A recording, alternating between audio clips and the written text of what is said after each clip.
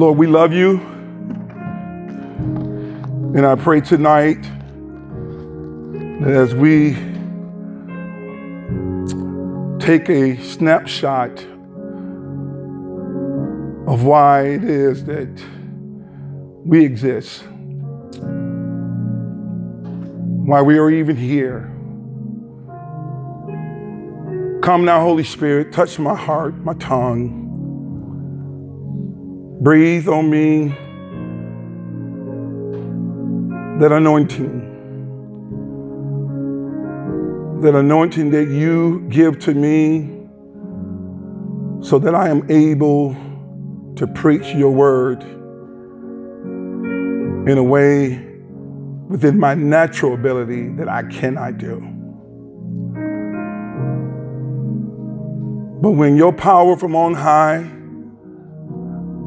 the Spirit of the living God breathes on a finite human being, it is then we are able to live the life that you came to give to us. A life that is empowered by your Spirit.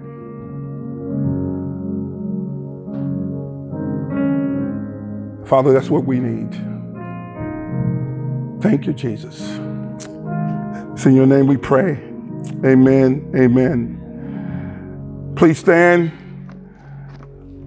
Don't want to waste any time. I know we have some football fanatics, but we're going to be meeting at the building. So if you want to just come in and eat some good food, we're going to have a lot of it.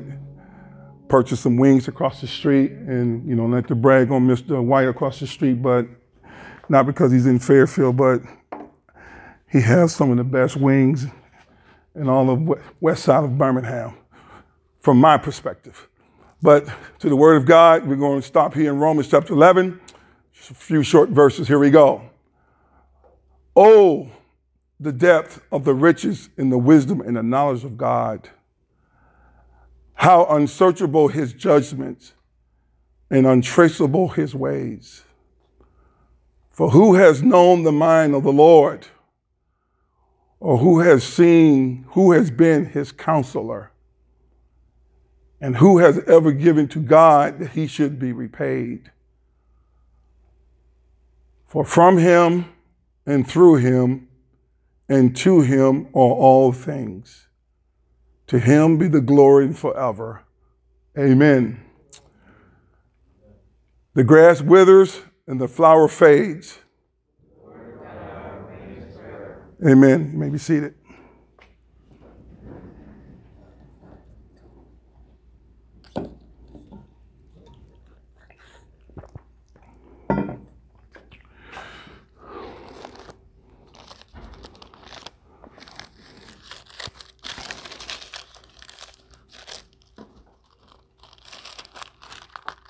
Last week, we ended Romans 8 with verse 31 to 39 concerning the assurance of our salvation that God has granted to us in Jesus Christ. Next week, I will start Romans chapter 12, which addresses how then shall we live in light of this great salvation that has been granted to us, which Paul says is our true worship. Our sermon tonight, God's message to the children of God, glorify God. The word glorify means to honor with praise and admiration, to praise the glory of God, especially as an act of worship. Last Friday, we had our first elder and deacon training at Urban Hope, and we had it at 6 a.m. in the morning. And part of that training will be learning from the Westminster Shorter Catechism. A catechism is a summary of biblical questions and answers used for instructing Christians. If you ever wanted to really teach your kids how to understand the Word of God and the Bible, Catechism is the best way of doing that, has been proven to be an effective way of learning biblical truths about God and the Word of God. But the first question in the Westminster Catechism, it gets at the heart of why we exist. Why are you here tonight? Why did God create us? And why did God even make life even a possibility? Knowing full well in advance that human beings who are made in his image and in his likeness with a free will to disobey him, that they would sin against him, and therefore redemption of some kind would be needed. Why? Well, the Westminster answers this question with a resounding response in the very first question in that catechism by asking this question: what is the chief end of man or humankind or human beings? What is the chief end of man? It's the first question that people teach their children. Why do you live? What do you exist for? Why are you here? And they answer it this way: it is to glorify God and to enjoy him forever.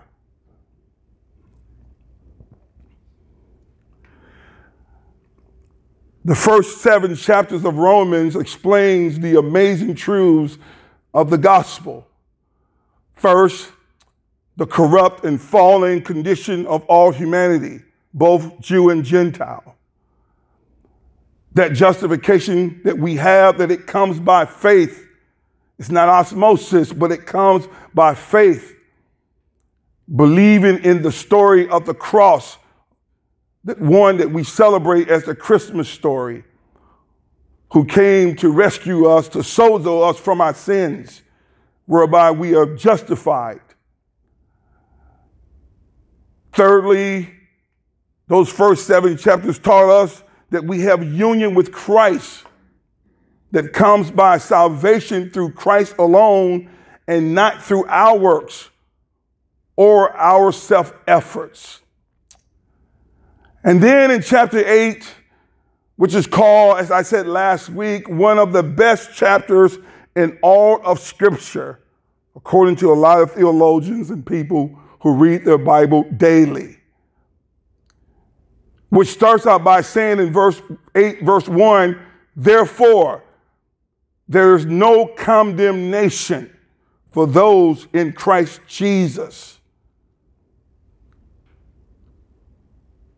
That we have a sure assurance of salvation, that we would never, as I preached last week, under no circumstances, that we would never, never, never be separated from the love of God, or the love of Christ.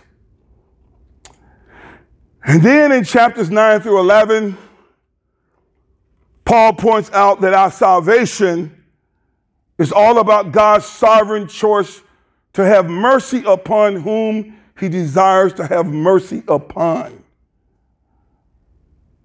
in order to make known the riches of his glory. But tonight, brothers and sisters, I am going to focus my attention on the last 3 verses in chapter 11. But let me pause here for a moment. But I would encourage all of you that are serious readers of the Word of God in the Bible. I really thought hard about this. Should I preach Romans 9 through 11? And I thought about it, and I thought about it, and thought about it, and thought about it, because it is probably, if you think Romans 8:28 is hard, just reading Romans 9 will make you go drink a lot of sweet tea. And so I would encourage you and everyone to read chapters 9, 10, and 11 slowly. not quickly, not in a hurry. Just read it slowly over the next week. And just allow the Spirit of God to enhance your finite mind to the bigness, and I mean bigness, and the bigness of God in all things. It will take you there. And so this is why Apostle Paul, who wrote chapters 9 and 11 and all of Romans, who comes to a place where he himself just have to start praising and glorifying God.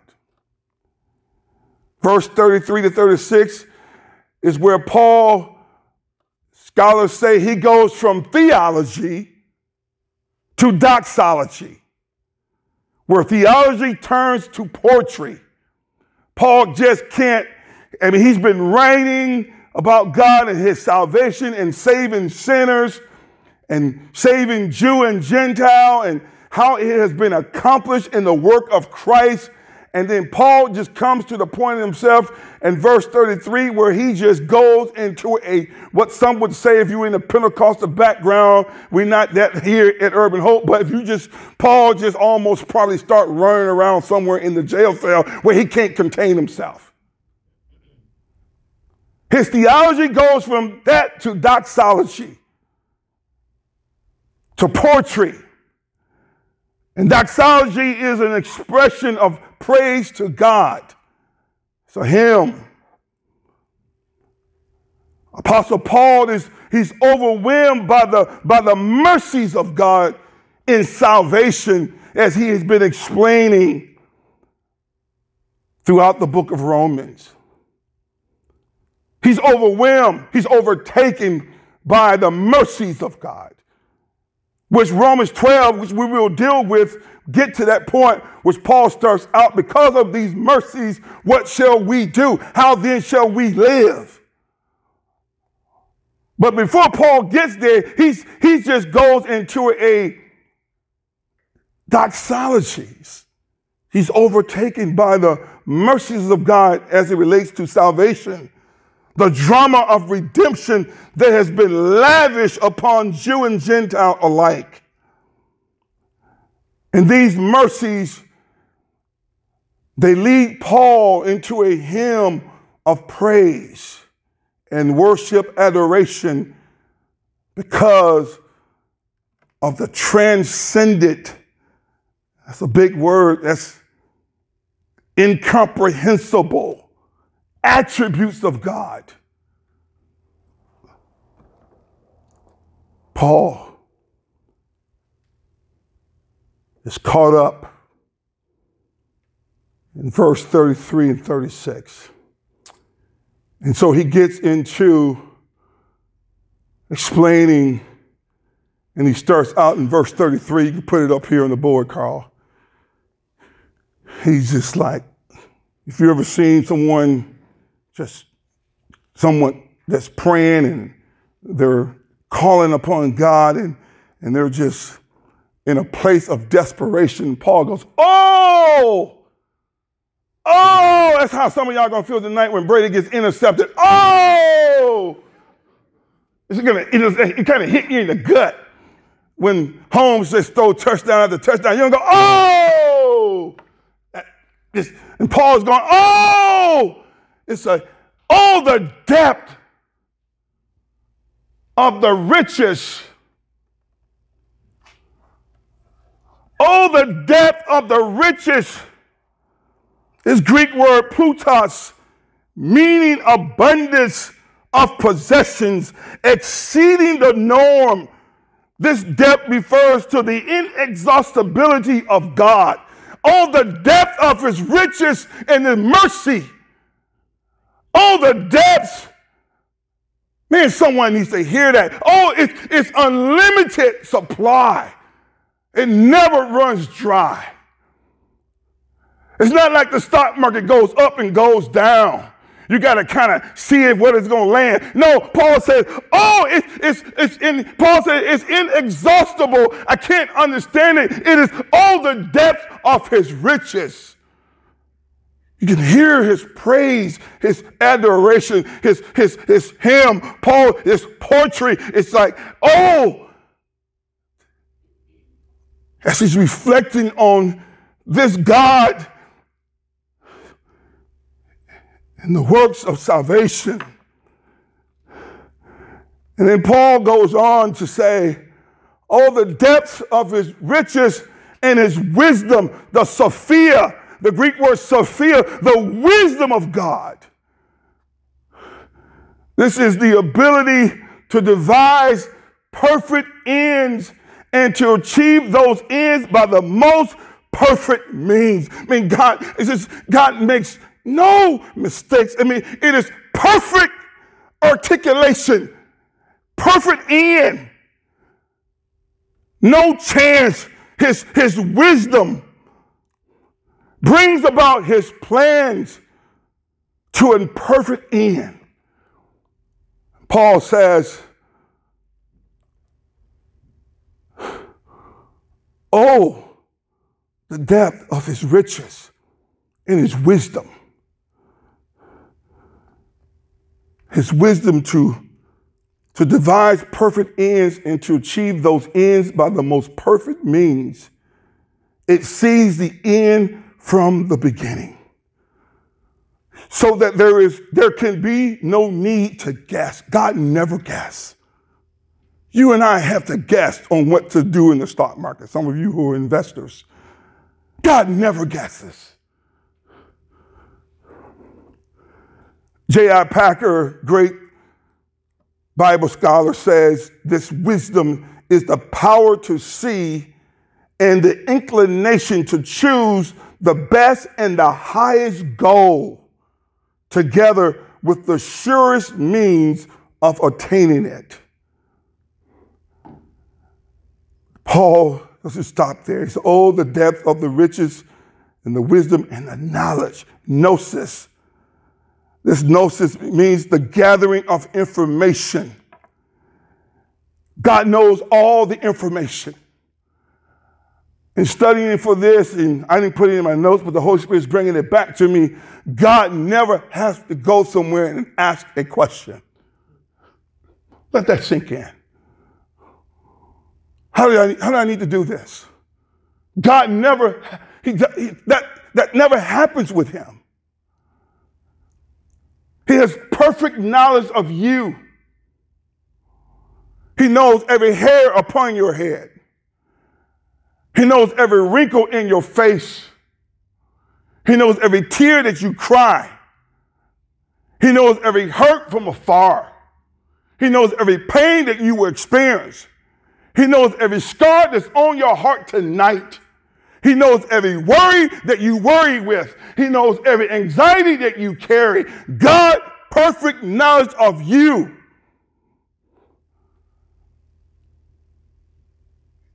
In fact, Psalms 139, my favorite psalm, says he knew you and I before we were formed in our mother's wombs. Perfect knowledge. Let that sink in. Man, everything. We're in a community of pure brokenness. And one of the things I'm trying to communicate to people who may not have the faith where I'm at tonight, but I want them to see that everything about your life, God already saw it and he sees it. And therefore, it's not no accident. And you may not understand that, but God says, trust me, my Sophia, my wisdom will work out. It will work it out. It will bring it to pass. You may not see it on this side, but God says, trust me, if you're mine, I'm going to work it out to your good. I have very little child pictures of myself. Very little. Any. Really don't have any.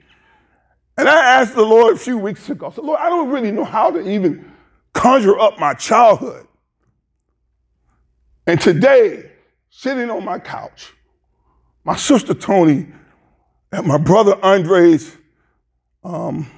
funeral, the obituary, my sister took a picture and sent it to me. And I showed it to Sandra. And she came in the room. Before she came in, she probably could hear me because I was already bellowing. I was wailing. And it just reminded me, and one of the days I'll show it to the congregation, you're going to see your pastor. For those of you who are from Fairfield, why God has us here. I know fatherlessness. I know poverty. I know no mind, no ability to conceive, an identity. I know it. If you see the picture, I look like a kid from a third world country. Sandra saw it, she said, wow. I had no shirt on. I had some big bare-bottom pants on, looked like John Travolta with a belt, a rope or something tied around me. And my wife, first thing she says is, look at your bones. You can see my ribs. And you wonder why. I say we ate from a dump. But even in that, God was still wisdom. It's being worked out. And it's working out even the fact that I'm here in Fairfield for such a time as this to tell the Fairfieldians, to tell those young men and those young girls that have been abused and abandoned and all of the above at Miles, that there is a God in heaven who knows and sees more than what you could ever even imagine. And this knowledge, Paul says, this gnosis, wisdom directs all things to the best end. Knowledge knows the end. God knows the end. And Paul says, oh, the depth of his wisdom, riches, and the wisdom and the knowledge.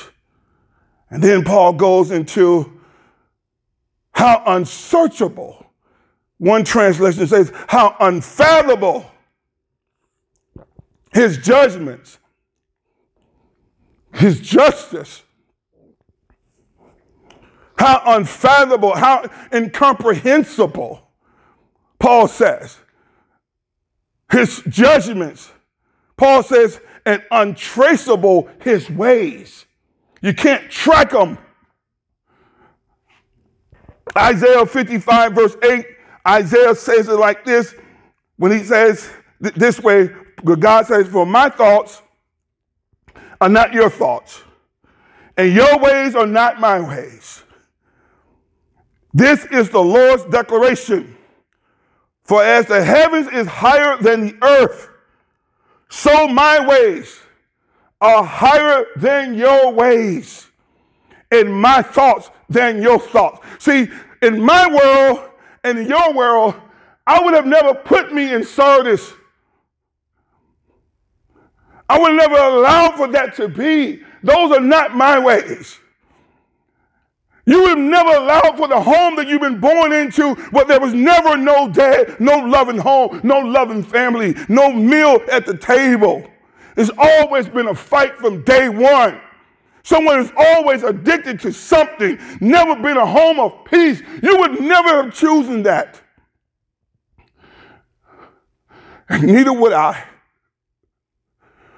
But what does God say to a people who's born in a world of brokenness and sin and decay? Are his hands too short to heal? Is his power too impotent to touch and to make well? I dare say not. And so Paul says, his ways, they're untraceable. And then he goes into by asking some questions, which comes out of Isaiah, verse 34. Well, who has known the mind of the Lord? Or who has been his counselor? What counselor did God go to? Hey, I need some help. I created earth and Lucifer, Slootfoot, has come in. I don't know what to do. Help me out. God says, who is my counselor that I would go to and ask for some help? Help me out here. Next verse, 35. And who has ever given to God that he should be repaid? God said, who is it I owe a debt to? Who has loaned me some money? Who has loaned me some mercy? That I must pay them back for their good works and their good deeds. Find them. Go search the heavens and the highways. If there's some highways in heaven and some byways in the universe, go search them. See if there's anybody have loaned God a loan. One of them urban loans in the hood where they give you high interest.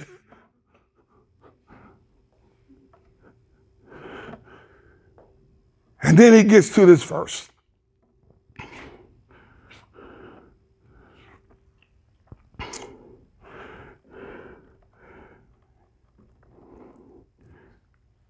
We try to describe God and who he is, try to describe God. We really run out of words trying to describe his attributes. It's kind of what Paul does. He's just like, man, I can just throw up attributes or descriptions of God. I just can't really just, how many can you come up with? And so Paul, like we do at times, he just said, look, I'm just going to get right to it. Verse 36. And so we join with Paul by saying these words. And he starts out by saying in verse 36, says, for from him.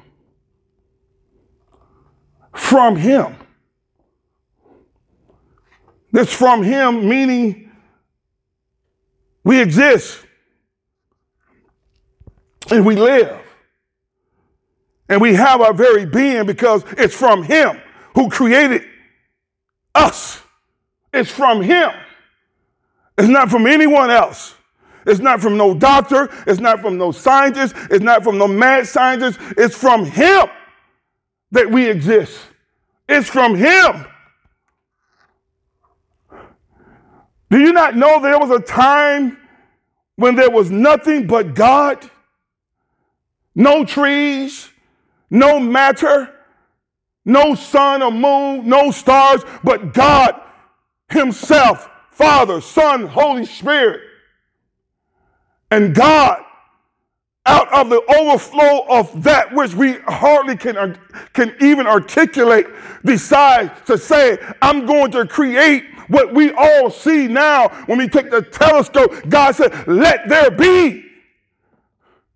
And Paul says, it's from him that you exist. It's from him that you have your hand. It's from him that you have hair. It's from him that you have your hands. It's from him that you have the mind and the intellect. It's from him. It's from him. And then Paul says in this doxology, it's from him and through him. It's from him and through him.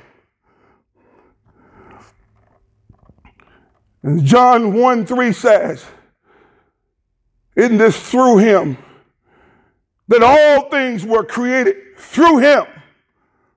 All things. Think about all things. See, when you're out walking sometimes, this is how my mind works. And I'm just a kid from Sardis. But every now and then I go and sit down by a bench up there in Midfield when I go for a walk, and I'm just amazed. I see the little as insects, and I say, from him and through him, that was created. I don't know why. God, I said, why you make this little, barely ant-type insect that hardly nobody can see, but it's from him and through him. All things were created that has been created. That's what John 1:3 says. And then Revelation 4 says, which is what I've been reading every day in Revelation 5. Revelation 4 is they worship God. And when John says, it's by your will. It's by your will they exist and were created. Want to know why you're here? And why you say that's from him and through him. And then it gets to this point. Paul says, it's from him and through him to him who sits on the throne. So I sing it every day. You got to hear the words in Revelation 4. I can hear them. When the angels, the 24 elders, and the four living creatures, day and night, to him who sits on the throne.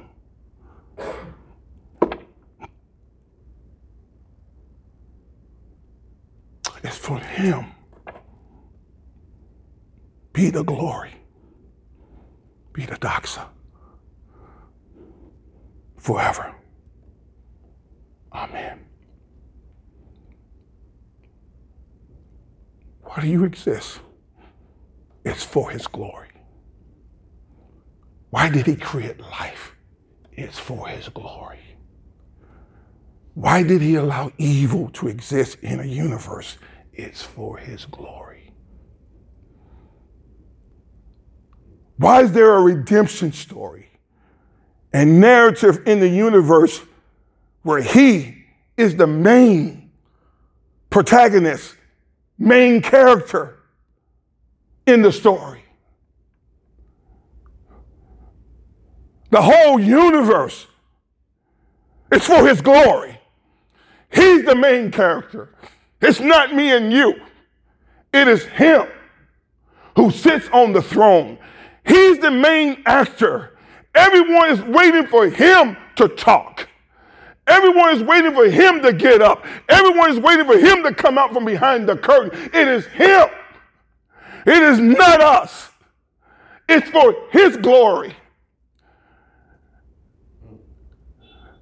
It was for his glory that he sat down in his own mind and made humans.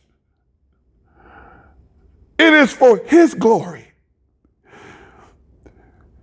In his story that we call the gospel, where he is the main character, the main protagonist. But more importantly, in that story, why did he choose you and I? That's why you got to read Romans 9, 10, and 11. And read all of Romans. Why did he choose you here tonight? Out of the trillions of people and the billions of people. When I saw that picture, I said, God, I don't even know why you would even stop by Sardis, let alone call me out of it. But you did, and I still don't know why. So why did he choose us? Why did he adopt us as the children of God out of all the trillion of people that he's created? Why? Paul says it's from him and through him and to him all things for his glory. That's why. It's for his glory. That we would glorify him as we peruse and think and meditate and set our mind on this story. As you sit here tonight and you are in your right mind and you're not dead and you love Jesus, God wants you to think about that. And as you think about it and songs come to your mind, you just want to sing, oh, for your glory, I will do anything. It's for your glory. It's for your glory, Jesus. You are the cornerstone. I will praise you, Jesus. That's why we were made. That's why we were created. We're all because of for his glory. In Luke 24, 44 to 47, Jesus says, these are my words that I spoke to you, talking to his disciples on the Emmaus road while I was still with you, that everything that was written about me in the law of Moses, see, here's this main character in the story. Every time you pick up the Bible, it's all about him. From Moses, he says that everything that was written was about me in the law of Moses. It's not about the prosperity preacher and what his house and what he gets. It's about me. Jesus said, it's about me. It's about me. I'm the main actor. I'm the main storyline. I'm the one. It's about me and the prophets and the Psalms Jesus said, it's about me, and they must be fulfilled. What must be fulfilled? And then he opened their minds to understand the scriptures. He also said to them, this is what was written. What was written, Jesus? I'm the main storyline in the story. That the king who made a people for himself fell into a hog pen and got all messed up. But I'm a good king. I'm a loving king.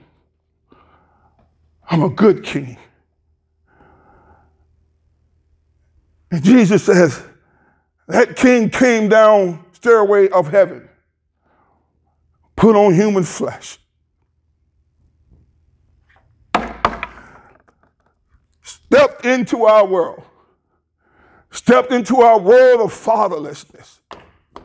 Man, he came down to Sardis. He said, I see your tongue. I see your stomach. I see your heart. But I'm going to untie it. I'm going to clean you up.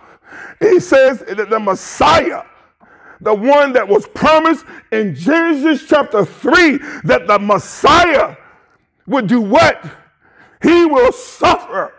Jesus said, I'm going to be beaten on your behalf, Alton. You may not understand it while I'm being beaten for you, but I'm going to take some bruises and some licks for you. And Jesus said, I was beaten. I'm a good king. And I come to get my sheep. I come to get them that are lost. I come to get them that are burning down, them that are in captivity. I come to get them, and the Messiah will suffer. And he will die. But Jesus said, and then I will rise from the dead on the third day. And repentance for forgiveness of sins will be proclaimed in his name to all the nations, beginning at Jerusalem and throughout the whole earth. And that salvation has come all the way to Fairfield. It's right in this room tonight.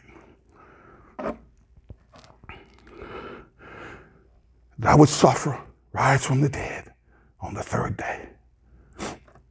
And then Jesus, in that same Luke's chapter, tell his apostles, verse 14 says, when the hour came, he reclined at the table and the apostles with him. And then he said to them, I have fervently desired to eat this Passover with you before I suffer. See, in Luke 24, he's already suffering and died and come back. But here, he hasn't died yet. And now we get to why we celebrate this. He says, I have fervently desired to eat this Passover with you before I suffer. For I tell you, I will not eat it again until it is fulfilled in the kingdom of God, the marriage supper of the Lamb. But all of the saints down through the history, around that great table, and there's a spread, and there's our King, and there's our groom, the bride of Christ. And then he took the cup of wine, and after giving thanks, he said, take this and share it among yourselves. For I tell you, from now on, I will not drink of the fruit of the vine until the kingdom of God comes. And then the Bible says, and then he took the bread and gave thanks. He broke it and gave it to them and said, this is for my glory. This is my body, which is given for you. Do this in remembrance of me. Verse 20, and in the same way he took the cup after supper and said, this cup is the new covenant in my blood, which is poured out for you. And 1 Corinthians says, do this also in remembrance of me. Let me pray. Father in heaven,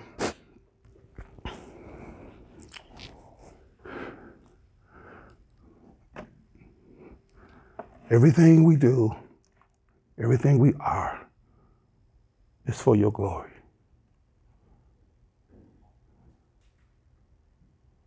I tried to get to Romans 12, but your Spirit led me to stop by and to help the people to know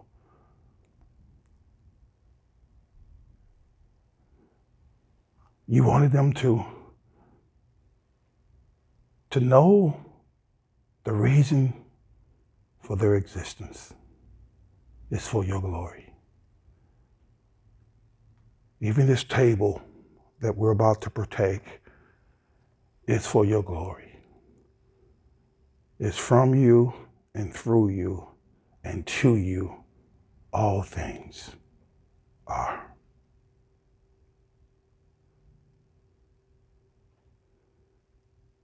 Thank you, Heavenly Father, for sending your Son, Jesus, who now sits to the right hand of you, living to always make intercessory for us. I pray tonight, Lord, as we come to this table to receive of this meal, that you would encourage the faint-hearted, those who are weak and feeble in their faith, but yet trusting in you and your work. I pray you replenish them tonight by your Spirit. This I pray in your name. Amen. As we prepare to come to the Lord's table, just one warning. This is a gospel story. And if you believe that gospel story, then you are free. And I would encourage you to come to the Lord's table and to receive of this elements. But the Word of God is very cautious to warn those who are not quite there in their faith, and maybe they don't believe, maybe they're holding on to Allah or Buddha or some other faith that is not of a real, genuine biblical faith. Then the Word of God would say not to come and partake of these elements, because by doing that, you would bring condemnation. You will be condemned. Romans 8:1 can't overcompensate for that. Those who have no condemnation, they have come to put their faith in Jesus. Therefore, they know and believe in their hearts. Therefore, they are justified. And so if you were in that state tonight, I would encourage you to talk to one of the leaders here, me, Chad, Dion, Patrick, one of the brothers, sisters, and ask, what could I do so that I can come to that table and we would welcome you like God has welcomed many down through the ages. Brother Mike is not here, so Chad's going to come and do the roles, and we're going to come and we're going to take it all at one time. And so Brother Chad's going to come and have you stand and come up, go around. He can explain it, and then we will. Yeah, I'll just dismiss row by row and take a bell.